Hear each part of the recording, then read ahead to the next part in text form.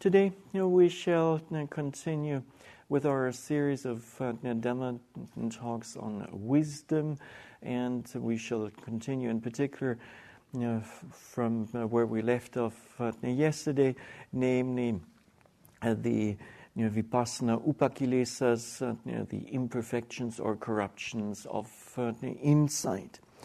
And you may remember that these imperfections of insight occur during the tender phase of the fourth insight knowledge, and only after a meditator has brought to maturity the third insight knowledge with its three components of anicca, dukkha, and anatta, namely the intuitive understanding of impermanence, of unsatisfactoriness, and of non-self.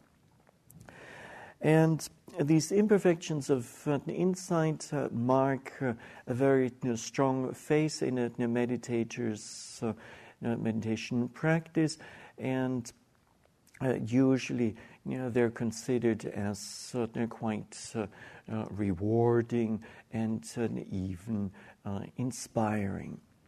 Now, so far we have dealt with the imperfection of insight, of illumination, abhasa in the Pali scripture language. And then also yesterday we briefly dealt with the second one, being jnana in Pali, namely a sharp and then keen, incisive, unerring knowledge. The third one consists of what? Piti, yes indeed, joint rapture, and this joint rapture may come in 5 different forms, namely as minor piti, then momentary joint rapture, then showering joint rapture, then uplifting joint rapture, and finally pervading joint rapture. And then we went on to explain the fourth imperfection of insight being tranquility, passaddhi in the Pali scripture language, which also is referred to in English as serenity, stillness of the mind, calmness of the mind, peacefulness, or simply just as peace. And this tranquility by far is more calm and quiet than the joy and rapture. And the fifth imperfection is that of happiness, sukha, and it covers experiences ranging from happiness to contentment, even gratitude may be there. There may be a sense of physical as well as mental well-being, a sense of ease, comfort, and on top of this, the body usually feels quite relaxed and is pretty free of pains and aches.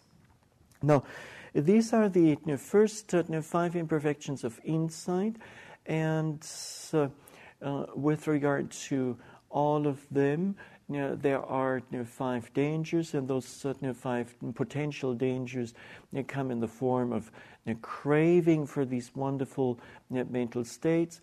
The second one is developing pride and conceit, mana in the Pali scripture language.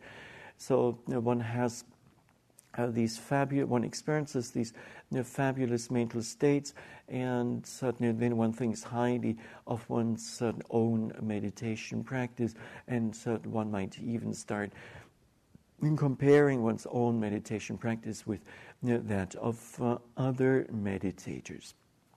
And the third and last potential danger comes in the form of wrongful belief or wrong view, namely deity, mecha deity, and one has these wonderful experiences and then thinks that Nibbana has been attained. And please don't think that these potential dangers are irrelevant, but to some meditators they are really relevant. And to give you an example for the arising of wrong view, once a number of years back, probably maybe 2 decades back, there was a meditator quite well known in this country who went to Burma to practice under the Venerable Sayadaw Pandita Bhiwamsa at the Mahasi Meditation Center. And since this person was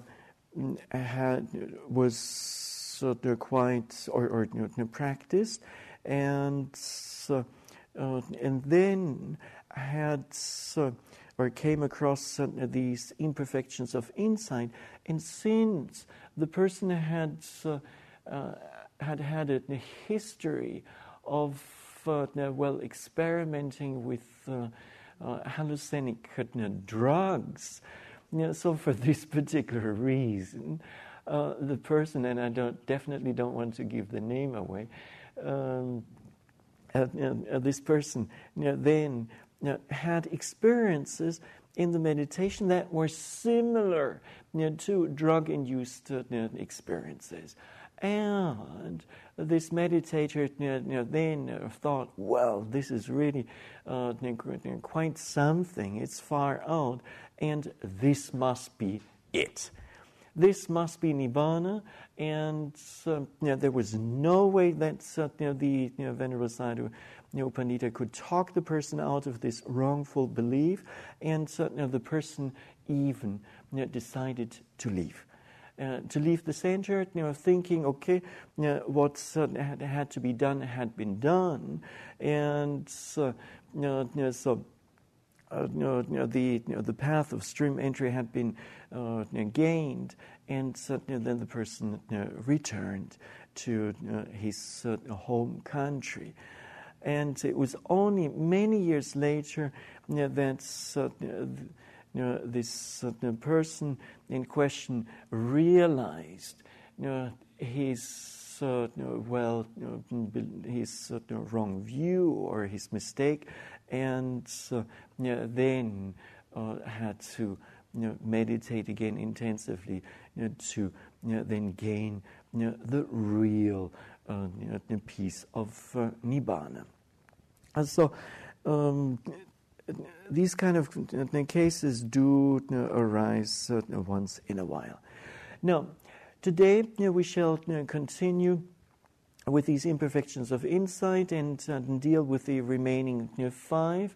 And the number 6 is adimokha in the Pali scripture language, which is frequently given as determined faith. And then the next one is bhagaha, which is energy, strong energy. And then the next one is upatana, which literally means assurance, and which stands for mindfulness, strong mindfulness.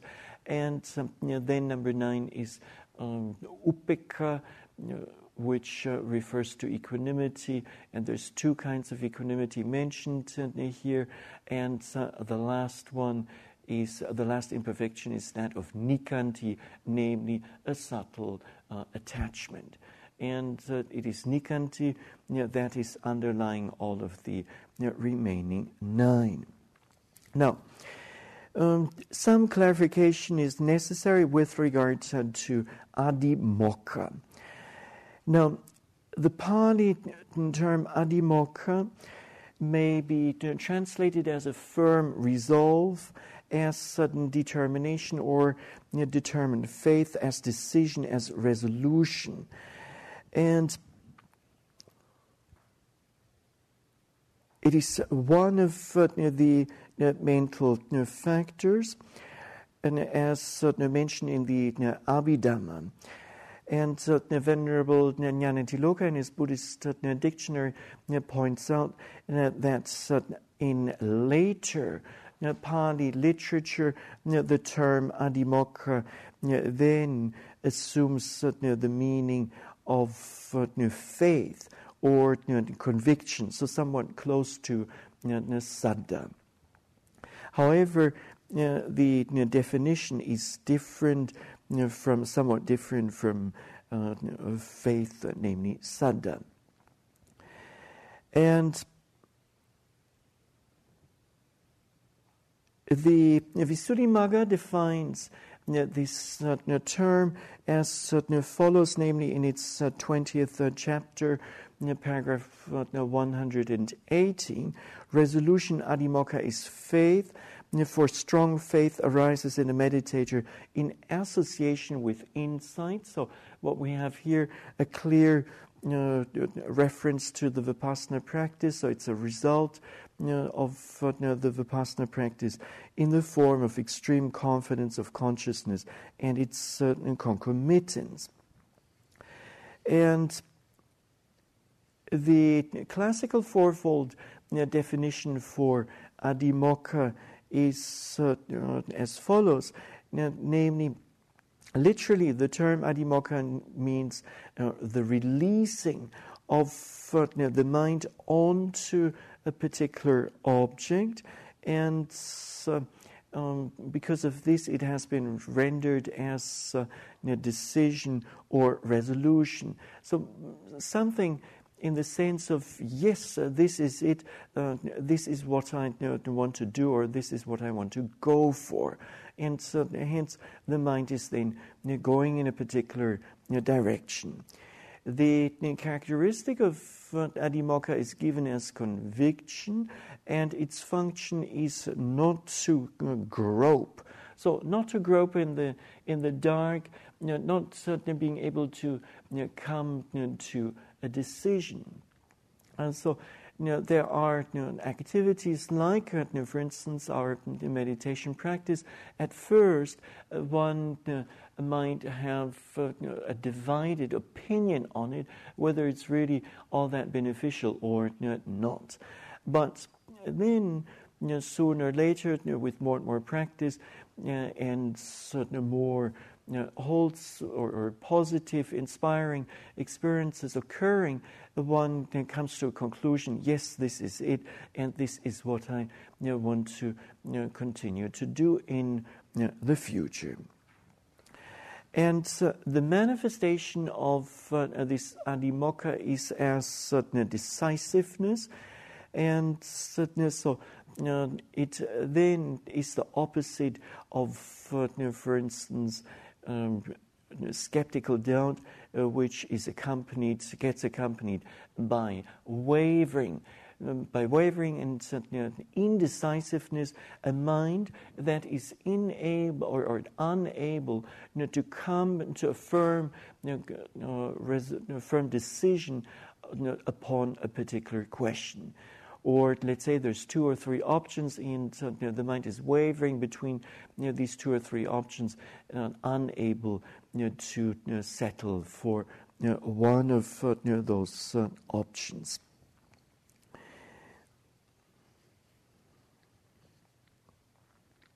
Now, the Venerable Mahasi Sayadaw of Myanmar, in his 2-volume work, given in Burmese as Vipassana Shunijan, which literally translated into English means the manual of the way of Vipassana practice. In this work, he defines adhimokkha as a very clear faith and confidence that arises together with or while labeling and observing objects. And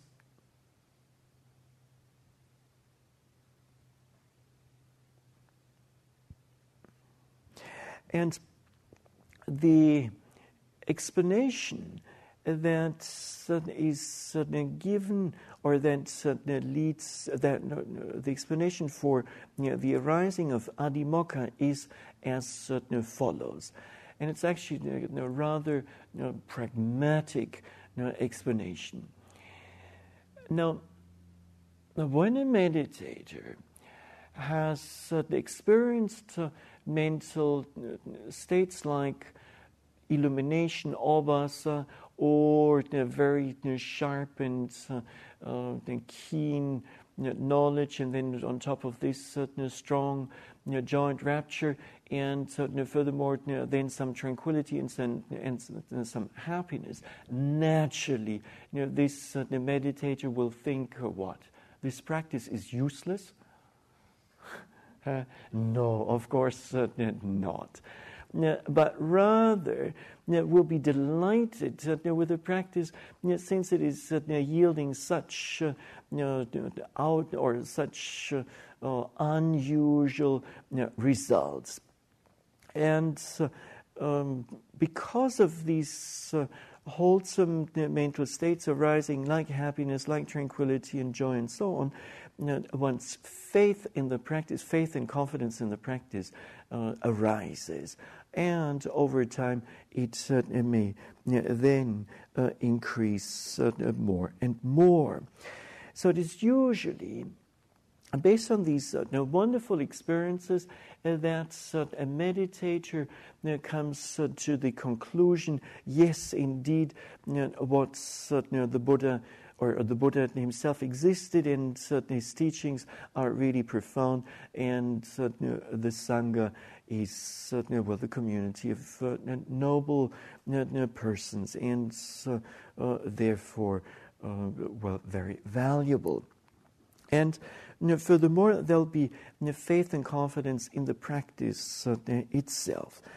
And with this, a meditator comes to the resolution, yes, this is the correct practice, this is what I want to continue to do, and no matter what it takes, this I shall do. And as a result of this, one will then continue with one's meditation and even put in more effort into one's practice than before. Now, these are some of the theoretical aspects connected with adimokha, resolution or decision, determined faith. And so now, as for the practical aspects.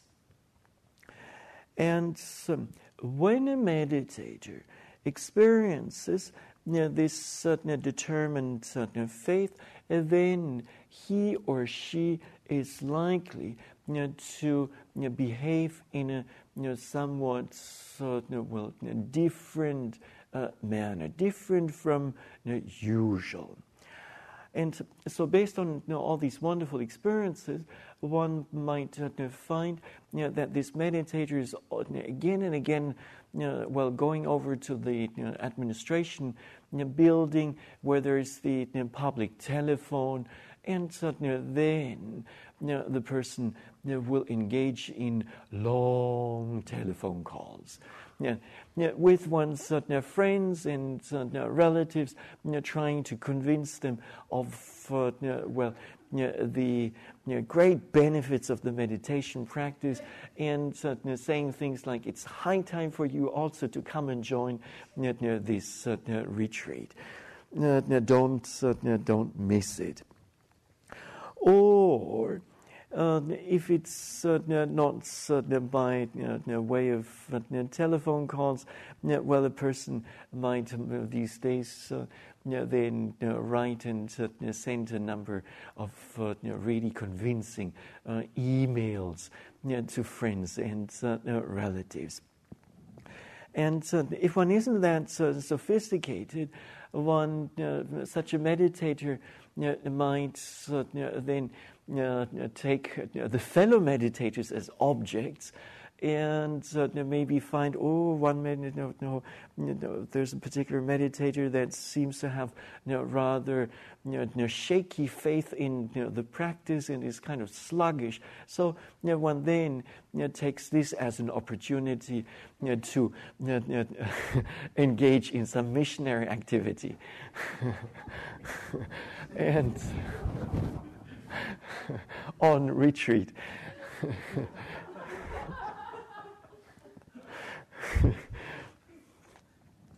And so then trying to explain to the other person, well, if you were to practice just a little bit harder, if you were just a little bit more continuous in your mindfulness, you would experience the same wonderful mental states just like I'm experiencing, and then your faith would increase greatly, and then the world would look different. So please try it harder.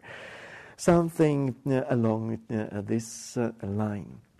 Well, there are other meditators who are maybe not that extrovert and not of such a missionary type, and so they're more of an introvert type, and then you might discover them one day in the meditation hall, and in a very pious manner, with extreme amount of mindfulness, bowing down to the Buddha's statue here once, and then twice, and then thrice.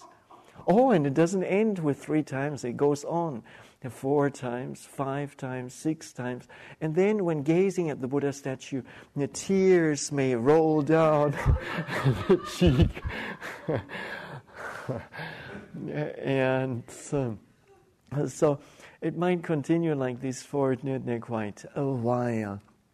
And so, as a meditation teacher, if one sees this, one should go and remind the person of, or ask the person what he or she is doing, and then maybe encourage the person to leave it with this many prostrations or bows to the Buddha. And so, at times, overwhelmed by a tremendous amount of faith, one might do things that seem somewhat ridiculous to others. And what do you think? Does manifestations of faith end with these cases here, or? Oh no, you're saying, oh no.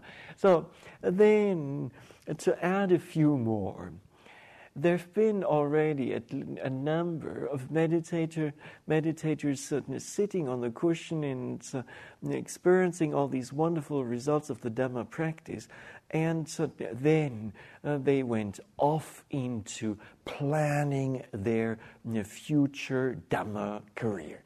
Once I get off this retreat, then I'll be heading straight back to my family or friends, and then I will give such and such a Dhamma talk to this person, and another type of Dhamma talk to another person, and so on and so forth. So some envision themselves already as great meditation teachers with an international career.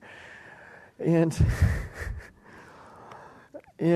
so in all of these cases, one is well advised to recognize what is actually happening, and to be mindful of one's thoughts and activities, and not to get carried away by determined faith. And so just like with the other imperfections of insight, in this case of determined faith, adhimokkha, it's the same thing. Owing to much faith, one might crave for more of it, or one might get somewhat proud of one's strong faith, or one might mistake it to one might mistake one's faith to have become unshakable faith.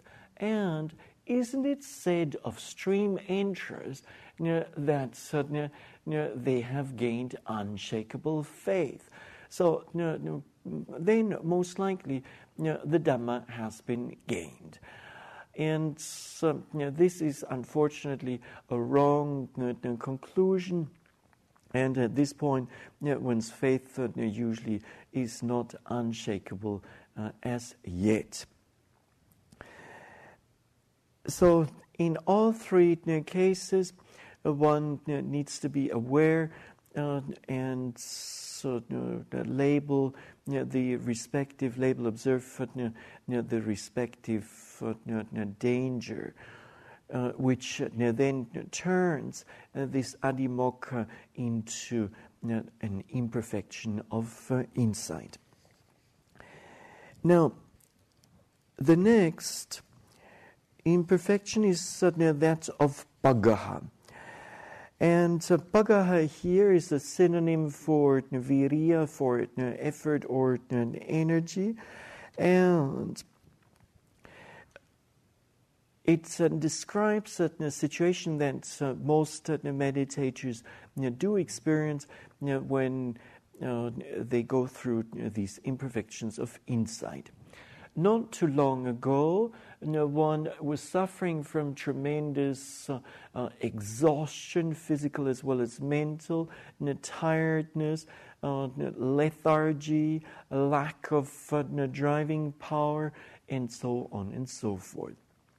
And back then, one couldn't imagine oneself doing this kind of intensive meditation practice for too much longer. However, fortunately, sabbe sankhara anicca, all conditioned formations are subject to impermanence, so they change. And at this point in the practice, one's effort or one's energy improves greatly. And it seems as if energy, as if one is overflowing with energy. And during this phase of one's meditation practice, one needs to be careful that one's effort is neither excessive nor deficient. Most, and in particular, not to be excessive, but rather should it be a balanced type of effort. Anyways, when more energy is available for practice, meditators find that naturally, all of a sudden, they can sit longer than just the ordinary 1 hour. And up to 2 hours, some meditators even up to 2.5 or 3 hours. And then some meditators are also finding that in the evening hours, all of a sudden they experience a boost of energy, and they can continue with their practice until late into the night, when previously this was something totally impossible. And likewise, a meditator might find in the morning that at a rather early hour of the day, one wakes up and then is full of good energy. The mind is or the body is well rested, and the mind is refreshed and ready for another day of intensive practice. So in these cases, one should make best use of one's additional energy for practice. And so once in a while at a meditation center, there may be a meditator who has so much energy available that he or she practices non-stop without lying down, without sleeping for 24 hours, 48 hours, and on rarer occasions even more than this. However, it's not going to stay like this forever. This too is an impermanent condition, and so shortly after this, a few days of practice down the road, one may find it even difficult to sit just for 1 hour. So the duration of one's sittings keeps changing over time or in the course of one's meditation practice. And again, an unskilled meditator may, based on this strong energy, develop a craving for it, may want more of it, or may get again very conceited and might compare himself or herself to other meditators, and might think of himself or herself as superior to other meditators based on the length of one's sittings. And this kind of a thinking should be immediately checked. And likewise, one based on much energy, one might think, oh well, this must be connected with the experience of nibbana, when in fact it is not the case.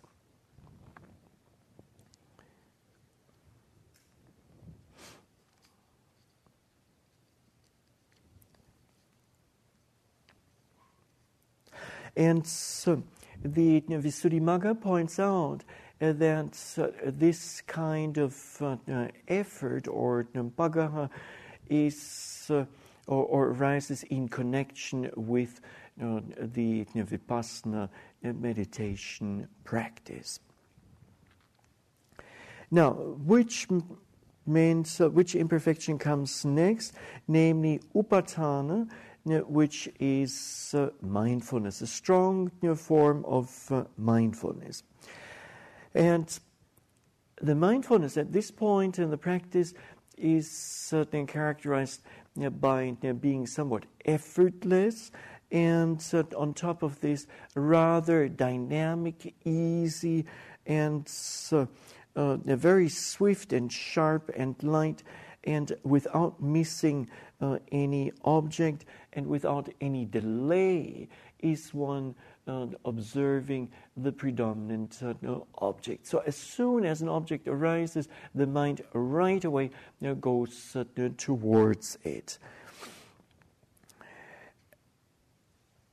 And what happens at this point is that, and Venerable Mahasi Sayadaw explains this, that the mind seems to be going towards the object of observation, and then in a similar manner, the objects of observation seem to be coming towards the observing mind. And so one doesn't have to exert much effort. The mindfulness comes naturally, easily. Now, based on such sharp and very quick and precise mindfulness, again, a meditator might be misled to think highly of his or her own practice, and they might develop a craving for this spectacular mindfulness, or might then mistake the situation for an attainment of Nibbana when it's not the case. So one needs to exert some discretion here.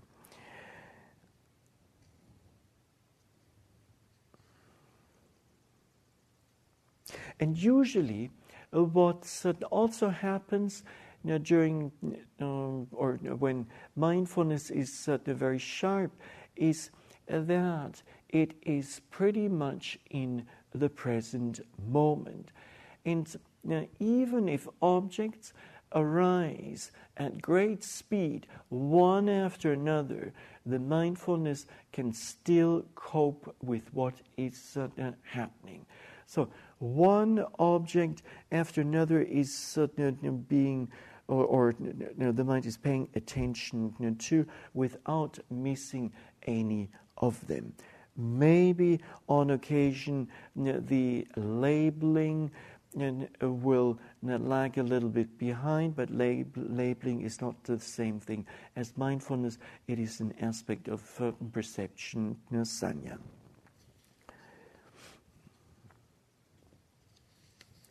Now, next, we have as number 9, the imperfection of insight of insight that has to do with equanimity. And this equanimity is of two kinds, namely equanimity in insight as number 1, and number 2 is equanimity in adverting. And these are two slightly different cases. Now, by equanimity in insight is meant tattara majjatatta, which is the technical term for equanimity as a mental factor, and literally it means that state there in the middle, and it simply means neutrality in the investigation of formations. Now, when one first starts one's insight meditation, then there's usually a lot of partiality towards objects. So, liking, preferring the desirable objects and disliking the undesirable objects, wanting to get rid of the undesirable objects. And this then clearly shows the absence of equanimity.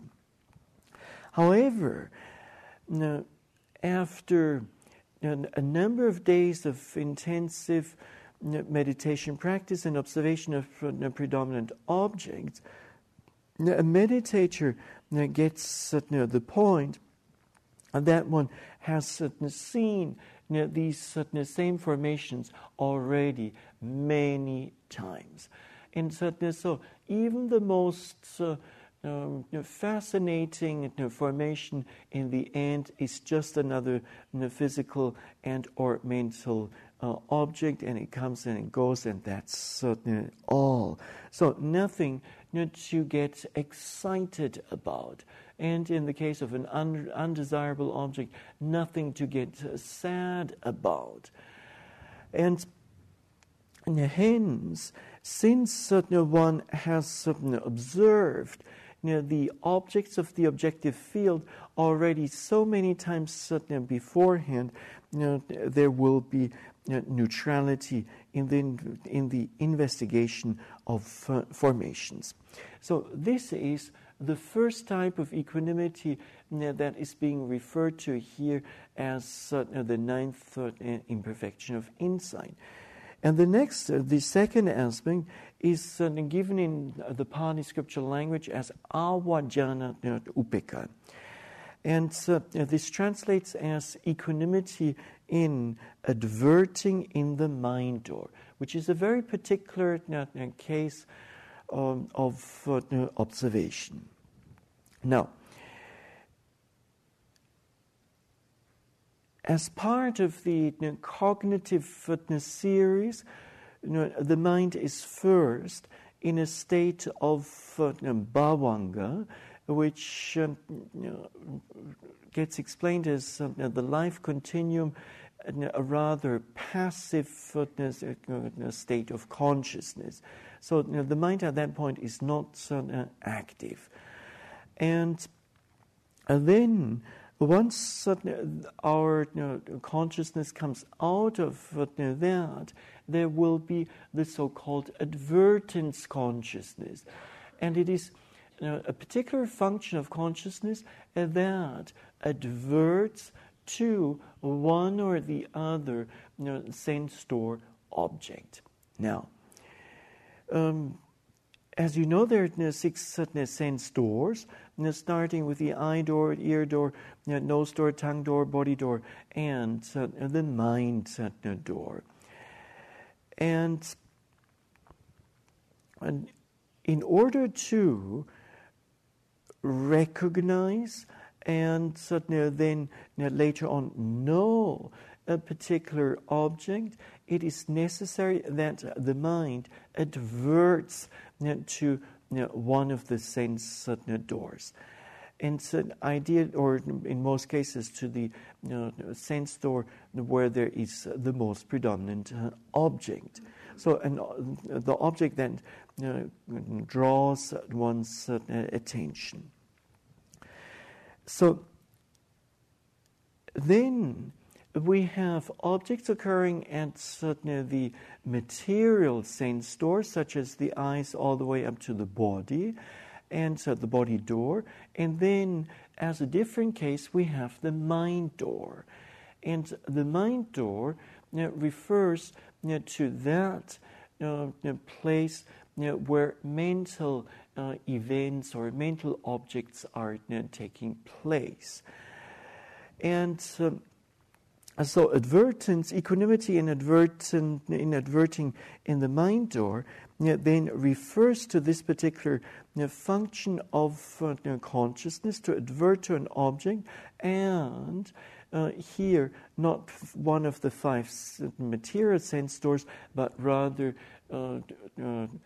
adverting to the mind door. And this advertence to the mind door may happen in different ways. And you can imagine at the beginning of one's meditation practice, the mental or consciousness, the function of consciousness as advertence may not be that skilled yet. However, over time this changes, and in particular it changes with a growing familiarity with formations, and as a result of this, one's adverting in the mind door or any of the other doors works as incisively and sharply as a lightning flash. So extremely quickly. And so the object then no longer matters. The mind immediately will advert to the most predominant object occurring. And so this is what is meant by avajjana upekkha.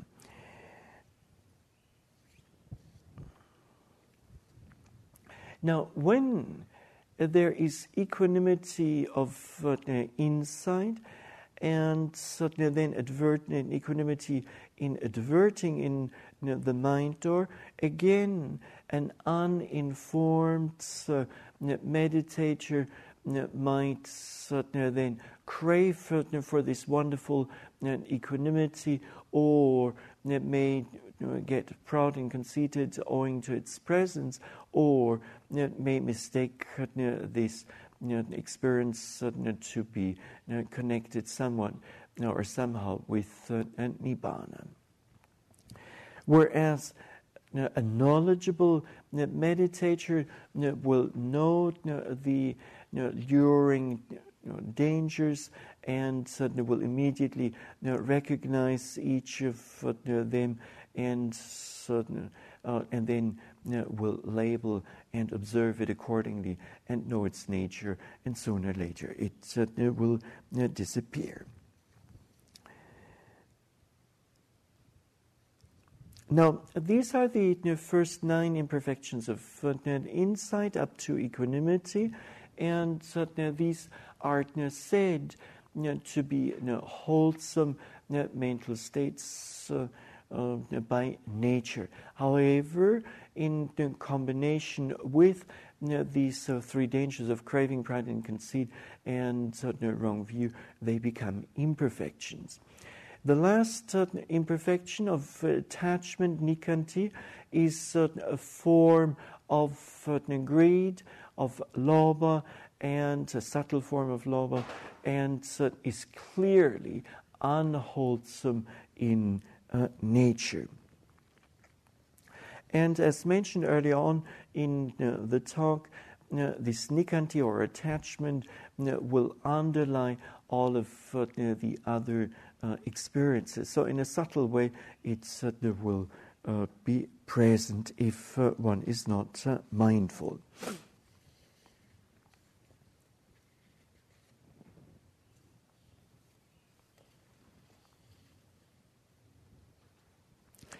Now, when these 10 imperfections of insight occur, naturally meditators are delighted.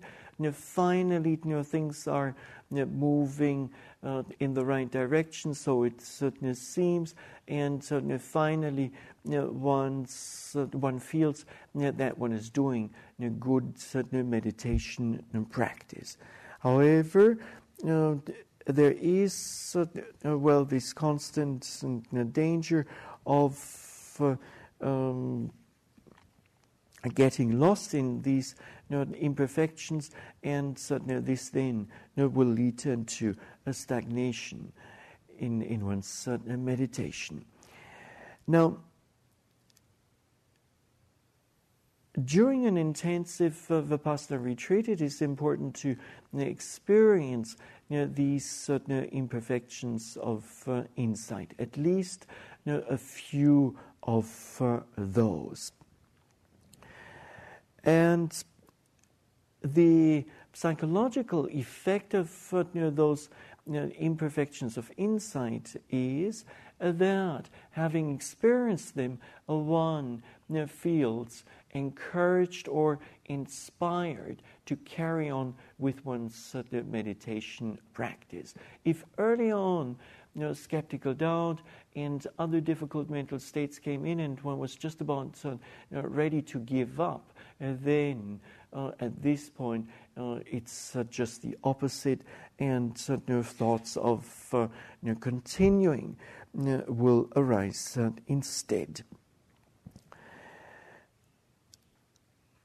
And what the experience of these imperfections of insight also show is the potential of the mind. So if we keep developing the mind, then these wonderful mental states do arise and become accessible.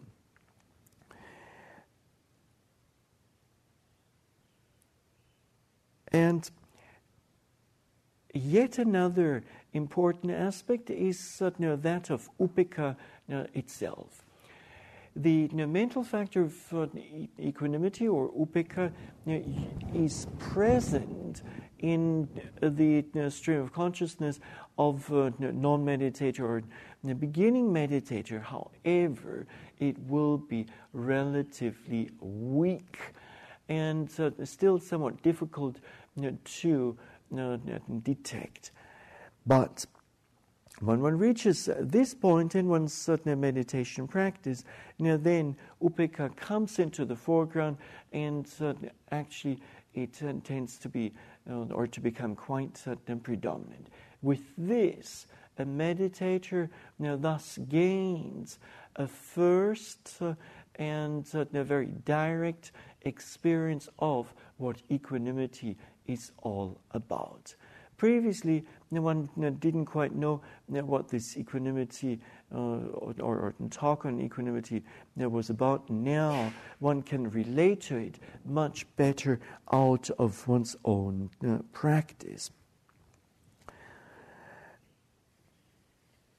And once one has certainly experienced it, then it will be easier to remind oneself of equanimity during one's daily life, and especially in the context of some difficulties.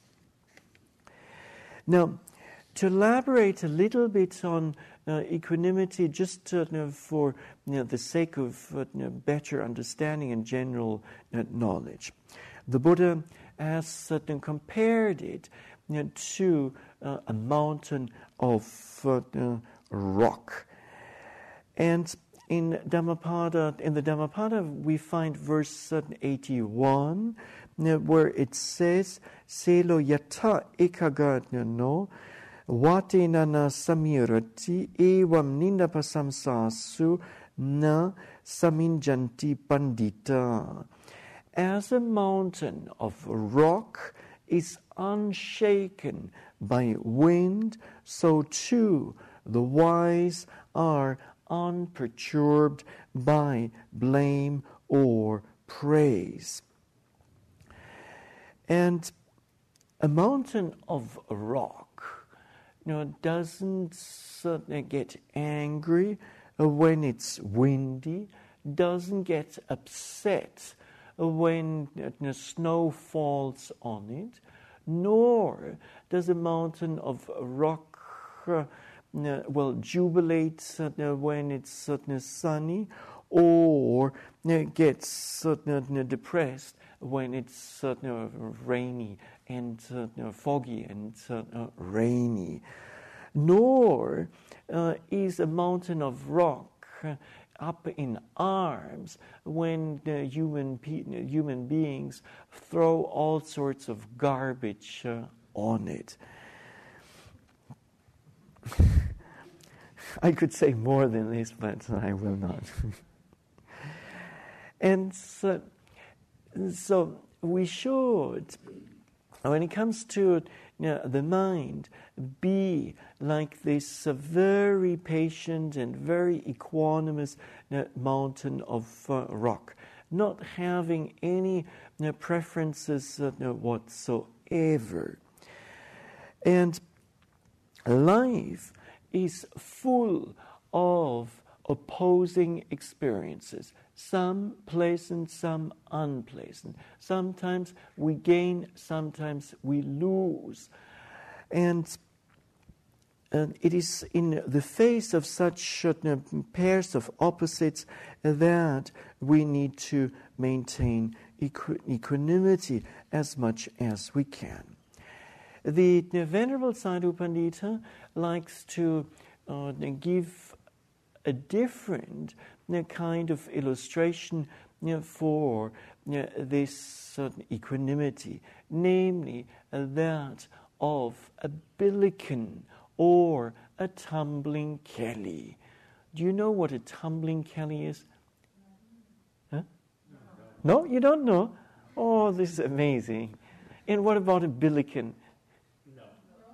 You don't know, but you've all been young children and you've played with various kinds of toys. Well, there's a toy that at the top, is rather thin, and then at the bottom, it's kind of something shaped like this, like a drop of water, and there's some weight built into the bottom of it.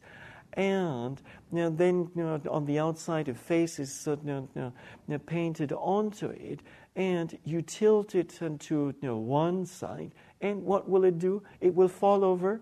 No, it will bounce right back into the center position. So this is what is meant by a tumbling Kelly or a billiken.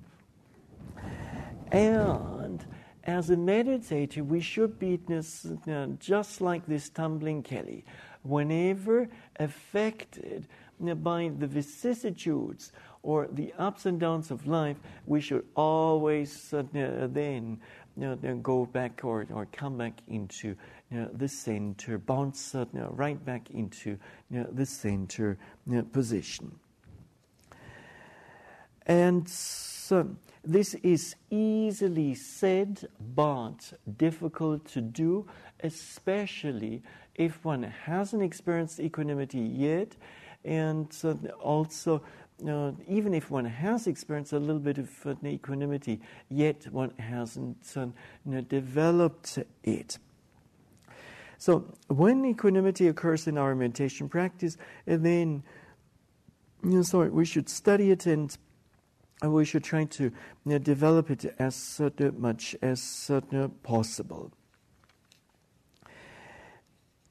Now, some of the vicissitudes of life the Buddha has captured in 4 pairs of opposites, and these are given as labha and alabha in the Pali scripture language, namely gain and loss. And then the next pair is that of honor and dishonor, yasa and ayasa, or companionship and a lack of companionship. And fame and disgrace would be another way of translating this. And then, furthermore, blame and praise, ninda and pasamsa, and finally, happiness, sukha, and suffering or unsatisfactoriness, pain, dukkha.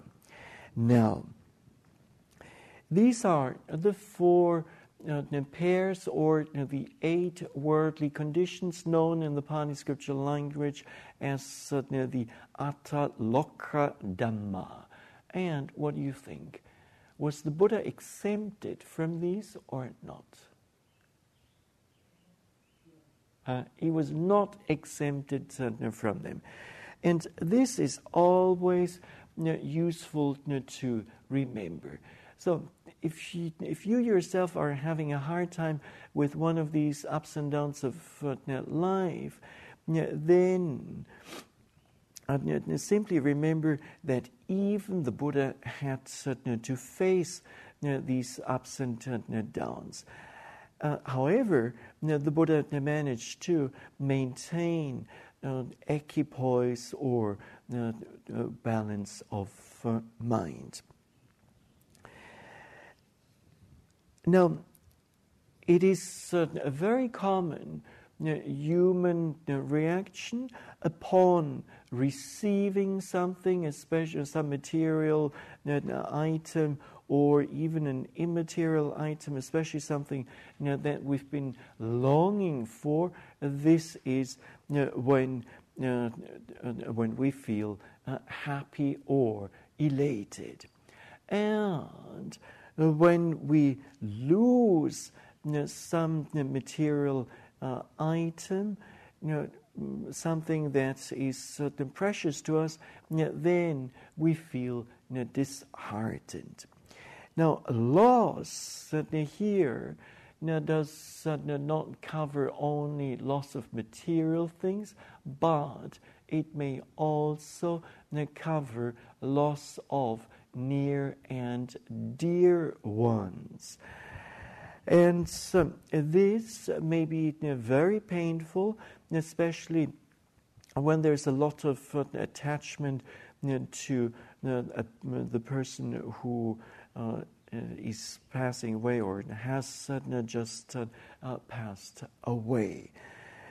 And So the ordinary human reaction to this is that the one is overwhelmed by this loss of a near or dear person, and many people will end up shedding bitter tears, or many tears. And the Buddha vouches or holds that there is a better way of responding, namely with equanimity, balance of mind. And one simply doesn't let these events of human existence affect the mind. Now, similar things go for the second pair of honor and dishonor, or fame and disgrace. When we get honored in one way or another, then usually we like this, and when we get dishonored or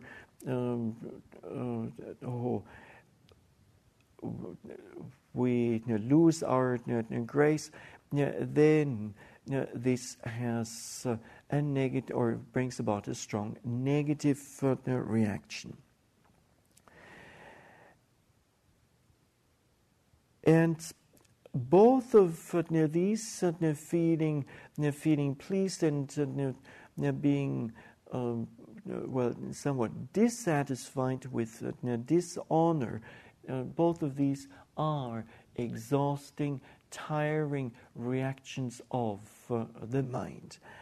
And in the end, what is much better is to keep the mind right in the middle, and to not allow it to be affected by neither by honor nor by dishonor or disgrace. Likewise, for blame and praise, usually human beings love to be praised, and it may make their day, and they smile upon receiving some praise, and but then in the case of blame, they feel terrible, downhearted, sad, and so on and so forth.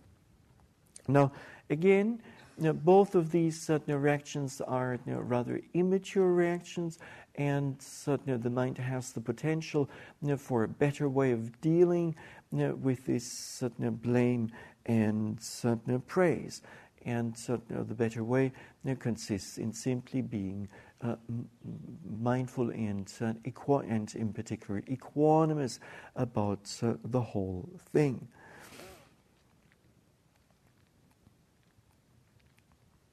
Now, in the meditation practice, a meditator will come across frequently some pains and aches and difficult mental states, and during the beginning days of one's retreat, this may seem like a rather difficult experience, challenging experience. And whereas when pleasanter things happen, then and happiness is there, a sense of well-being is there, then one feels upbeat about one's meditation. So upbeat in the case of happiness, and downbeat in the case of suffering or unsatisfactoriness. And again, we know from our own meditation practice that these are not the only ways of a possible response, and the response and the equanimity response is far better, the mind which remains right there in the middle. Now, just for the general understanding of what is meant by equanimity. Synonyms for it would be words like detachment, impartiality, and then the 0 point between extremes, such as craving and aversion, greed and hatred, and furthermore terror and delight, and then the non-reactivity of the mind, or the unshakability of the mind. Now, the equanimity that we are referring to is not the equanimity as a neutral feeling, but rather, tattva majjhattha, neutrality of mind. And this particular equanimity should be clearly differentiated from indifference. And indifference and disinterestedness. And these two, indifference and disinterestedness, they arise out of ajnana, namely a lack of knowledge. And they are, according to the commentary to the Dhamma Sangani, they are a false manifestation of loving kindness.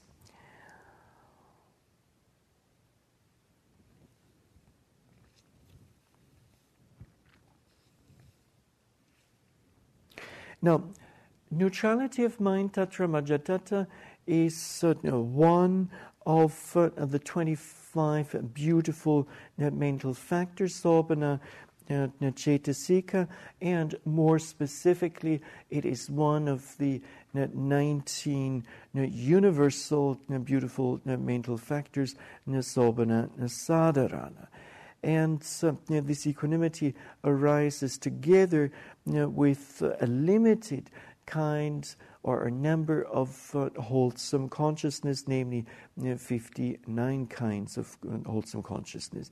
But it does not arise together with 30 kinds of unwholesome or functional consciousness.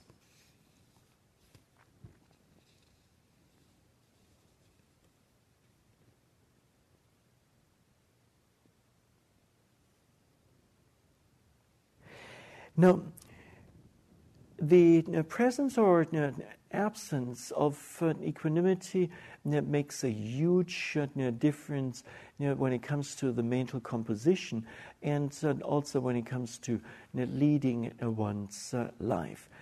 The absence of equanimity usually means a lot of shakeability of the mind. The mind tends to be extremely volatile and rather sensitive and tender and immature.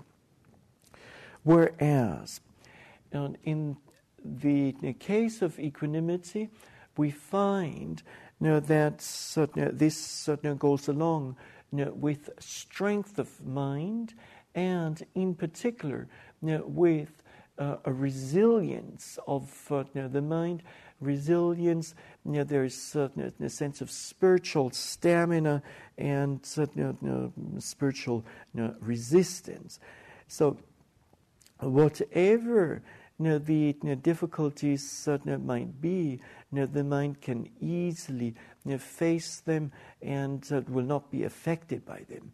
The Venerable Sadhu Pandita sometimes also likes to point out that when equanimity is predominant in the stream of consciousness or in the mind, then the mind has a so-called repelling power. Nothing will stick to it. So even if one gets blamed or verbally abused or harassed, it will not affect the mind too much. And in general terms, we can distinguish between two states of the mind, namely a state of mental health and a state of absence of health. Now, when the state of mental health could be, from a Buddhist Abhidhamma point of view, it could be defined as the presence of wholesome mental states such as equanimity, such as mindfulness, such as faith and confidence, wisdom, and so on and so forth. Whereas the state of absence of mental health would or could be defined as the absence of wholesome mental states, and instead the presence of unwholesome mental states. So, in modern psychology, there is a new branch which is known as positive psychology, which occupies itself with the investigation of wholesome mental states such as happiness. And positive psychology does not concern itself with difficult mental states such as sadness, depression, and worries, and various phobias, and so on and so forth.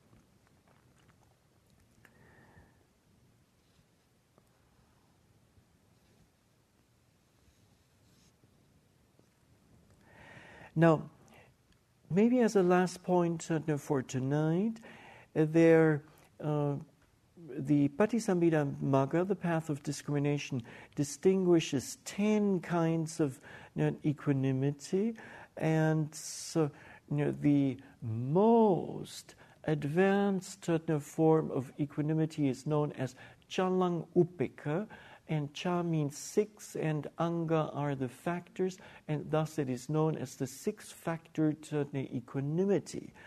And the 6-factored equanimity refers to what?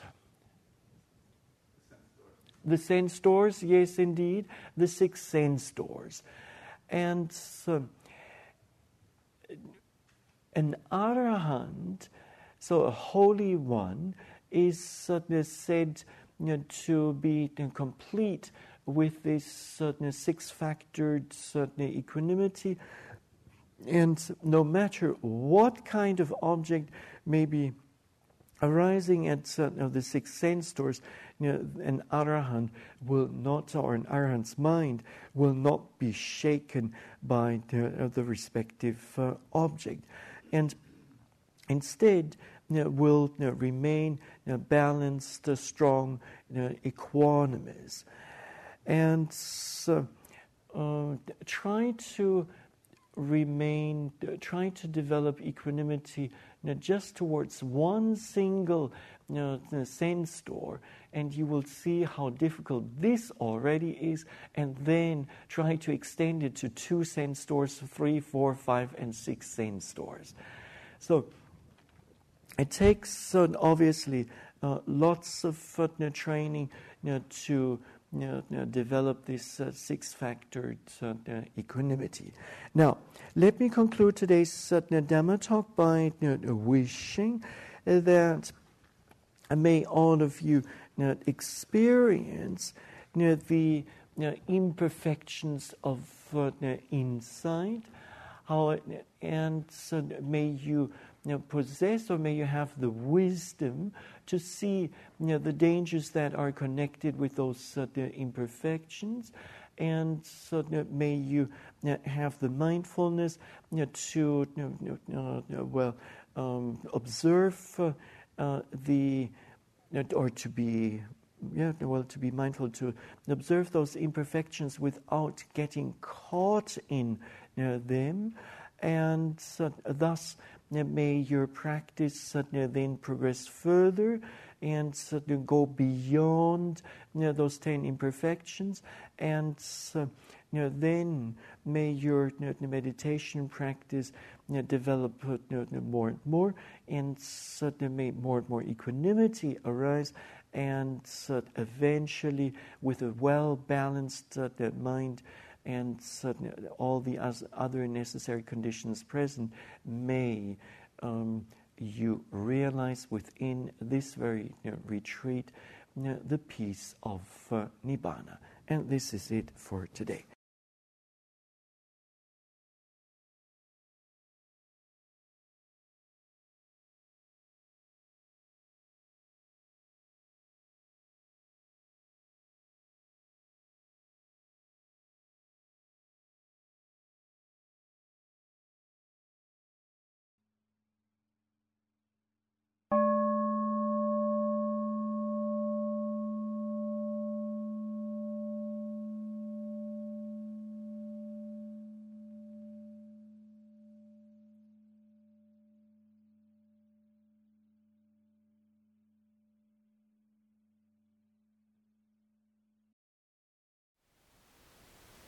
Thank you for listening.